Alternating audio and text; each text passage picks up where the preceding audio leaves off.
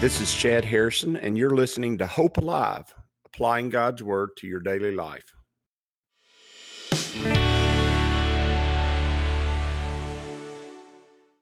Hi, this is Chad Harrison, and I am the teaching pastor of Lake Community Church and have been serving as a pastor for 25 years. I'm also a practicing attorney. This podcast is designed to help you study God's Word and find God's will for your life. I pray in the name of Jesus right now that God would open up His Word to you and allow you to see Him and to know His will, that you might glorify Him and that you might walk in faith and power each and every day, especially today, in Jesus' name. Psalm 90, Book 4. This marks the 60% mark through the book of Psalms. It is a prayer of Moses. It's one of the few Psalms that Moses wrote. But it definitely comes from a different perspective. You can tell that you're reading someone else and their perspective of God. And I always think it's wonderful to hear and to see other people's perspective of God and their take. I was having a conversation with someone even last week, and they grew up with a certain theological view of the end times and the revelation, and understandable. It's a view that I have. And there were some people in the church that had a little bit different view of that view of revelation. And sometimes when you're young and you're studying the Word and you grew up being taught one thing and then somebody else comes along, and we're not talking about theological hills to die on. We're not talking about things that totally fundamentally change the Christian faith. We're talking about understandings and how we look at things from a different perspective. And sometimes when that happens, you begin to think, man, some of these folks are messed up. They're wrong. They may not even be Christians. And that's the initial reaction.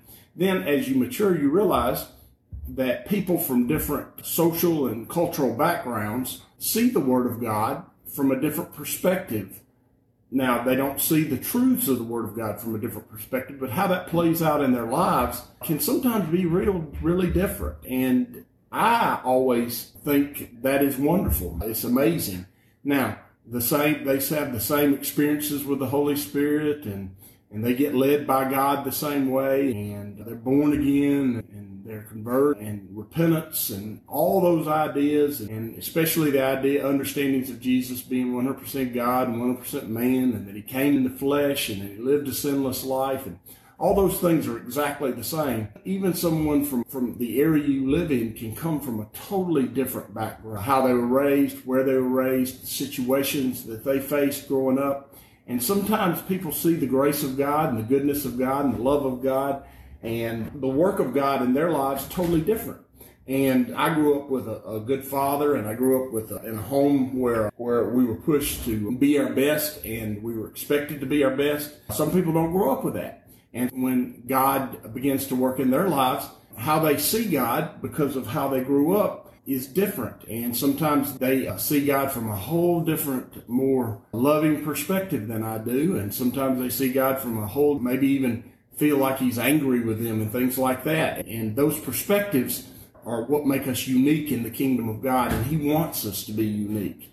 And we try to help people see God the way He presents Himself through Scripture. But we also want you to have your own unique walk with God, because your own unique walk with God, it glorifies God in a very special way. And that's why you are a trophy of His grace in heaven. Each one of us individually, singularly, are a trophy of His grace, because we are uniquely made right before Him and made holy before Him.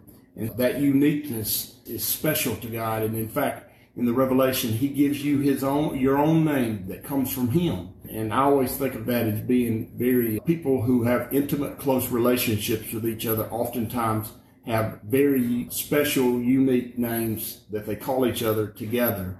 And God has a unique name for you, because you're uniquely His, and His grace is uniquely at work in your life. It says in Psalm, it's a prayer of Moses, the man of God. I love that. And that's actually in the Scripture. That's neat. It's not just a heading written by someone in modern times. It is actually in the Psalm, a prayer of Moses, the man of God. And we all know Moses' inadequacies, and we all know Moses' issues.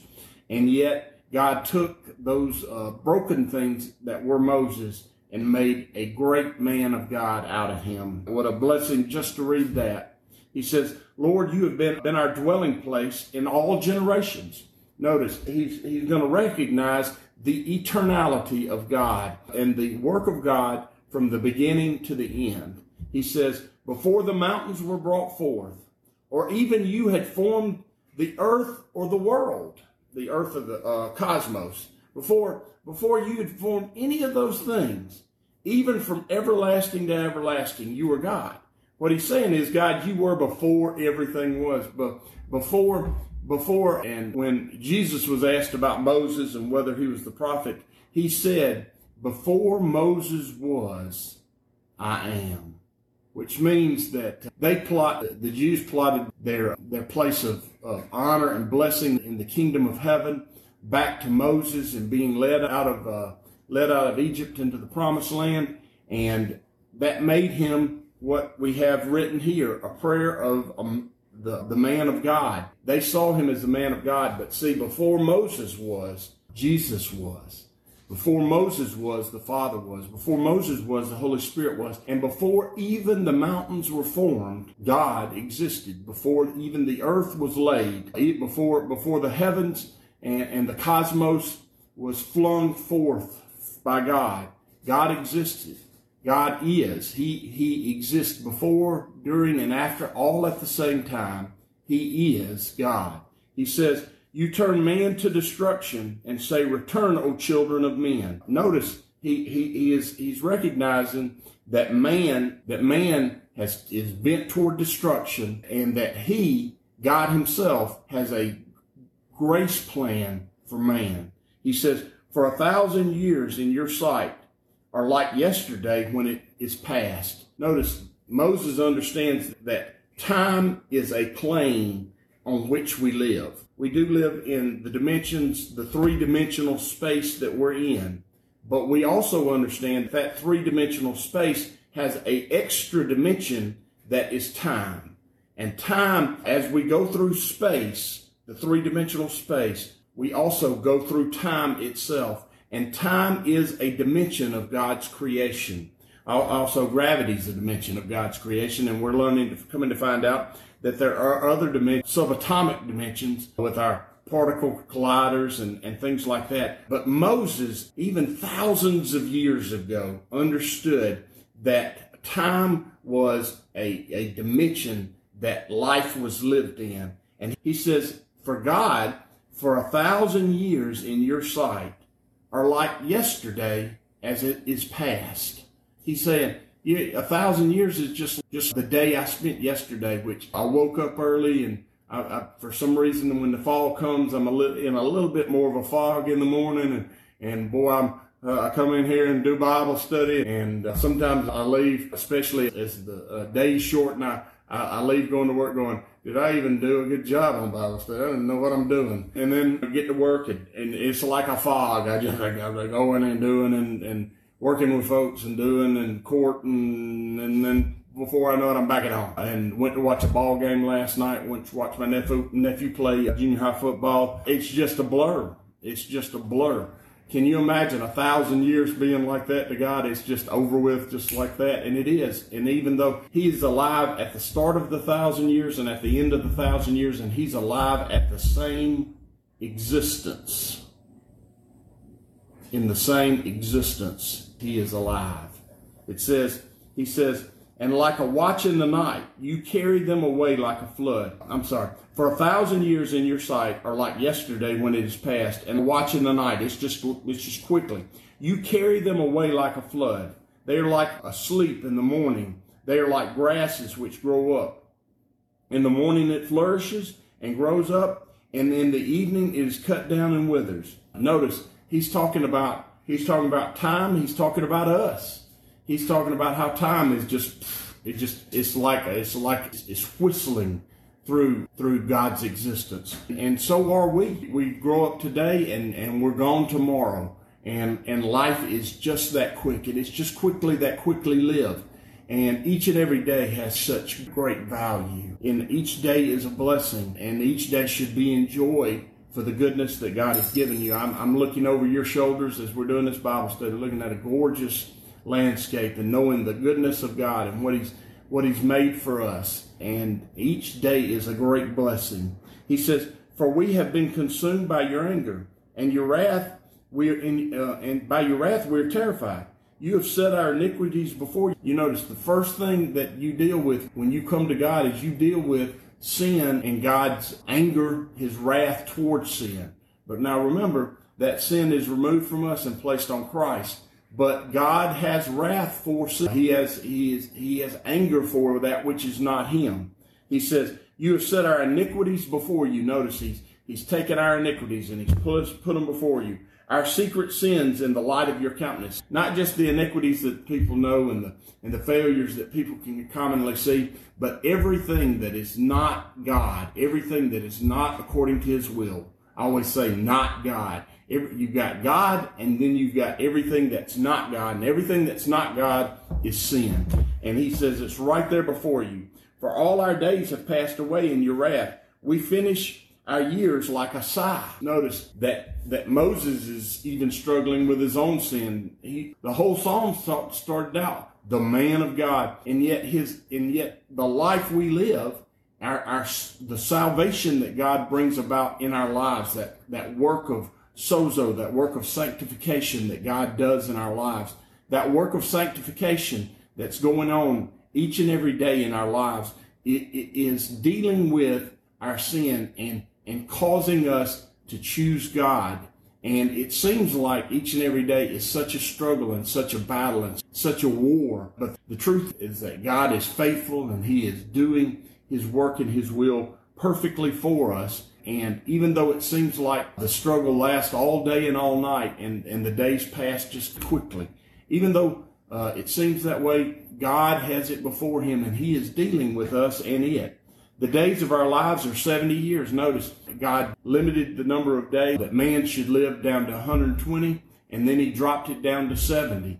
And Moses understood that. He said, "And if by reason of strength they are 80 years," notice, and even if a person lives on to 80 or 90 or even 100, he says, "Yet their boast is only in labor and sorrow," meaning those years are continually years of struggle and difficulty. They're continually years of pain and dealing with things. And a lot of people say, "I just can't wait till retirement," but I deal with people who are retired a lot. And I know especially our co-pastor of our church, Terry and Diane, and many of those who are older in our church who are regular and faithful to our church. They're out doing things all day long for people and doing ministry and dealing with issues and dealing with other people. They're still dealing with the issues of the world each and every day and dealing with the struggles of life. And that's what we are in, the struggles of life. He says, even if you live to 80, 90, or 100, He says, "For it is soon cut off and we fly away." And and even Moses here says, there it is. "For it is soon cut off and we fly away." Even so, we labor and we toil and we struggle before God, and our sins are dealt with, and His wrath is on our sin, and they're pulled out of our life, even sometimes pulled out of our life kicking and screaming, and God places them on Jesus and puts them to death. And that's what He did. He placed the sin of the world on Jesus and pronounced His sentence upon that sin, death, and Jesus bore our sins to the grave and then was raised again to provide us the new life, a life that is free of those sins. He says, "Who knows the power of your anger? For as the fear of you, so is your wrath. So teach us to number our days, that we may gain a heart of wisdom." And what He's saying is, teach us to respect and understand the very importance of the moments and the days that we live, so that we can understand wisdom, that we can understand the work of God each and every day on us and through us and in our lives, and that we can struggle with God. That is really what life is like. It's just Jacob on the side of the river and seeing that stairway of heaven and the angel of the Lord coming and wrestling with him. Well, life is just a wrestling with God each and every day. It's a wrestling with God, and God's wrestling against us, and sometimes we're pulling for us, and sometimes we're pulling for God. We're pulling for God to change our lives. And that's what's going on here. He says, return, O Lord. How long? And have compassion on your servants. And here Moses is beginning to pull for God to defeat him. And a lot of times that's just what I need. I need God to defeat me so that I can have him. And my will is very strong, and it desires its own wants, and it has its own path it wants to walk. And I need God sometimes just to defeat me. I need him to beat me. I need him to win this struggle in life. And Moses understood that. And he said, return, O Lord. How long is it going to be? And have compassion on your servants. Oh, satisfy us early with your mercy. Notice, we get up in the morning and we have Bible study together. And he says, satisfy us early with your mercy, that we may rejoice and be glad all our days. See, joy and gladness comes with walking with God. It doesn't come with walking in our own ways and our own purposes. It comes from him returning and winning over our will and being victorious over and giving us his heart and his desires. He says, make us glad according to the days in which you have afflicted us. Notice, gladness does come when God afflicts our own desires. He attacks our own sin nature. Goodness comes from that, even though it's painful in the moment and it's a struggle in the moment. The struggle has purpose and meaning.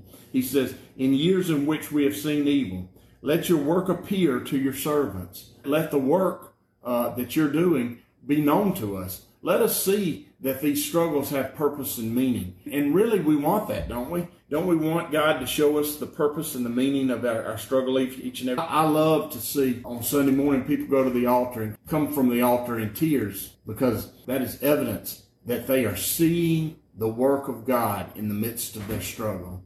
Wow. Because many struggle their whole lives and never ever see God.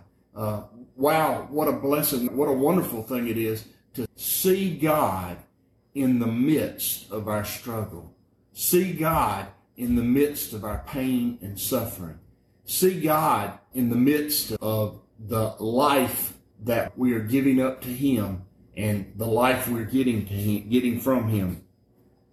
He says, let your work appear to your servants and your glory to their children. Notice, when we struggle and when we reveal who we are in the midst of that struggle, God glorifies himself, and his glory can be seen by our prodigy, by those who come behind us, by our children.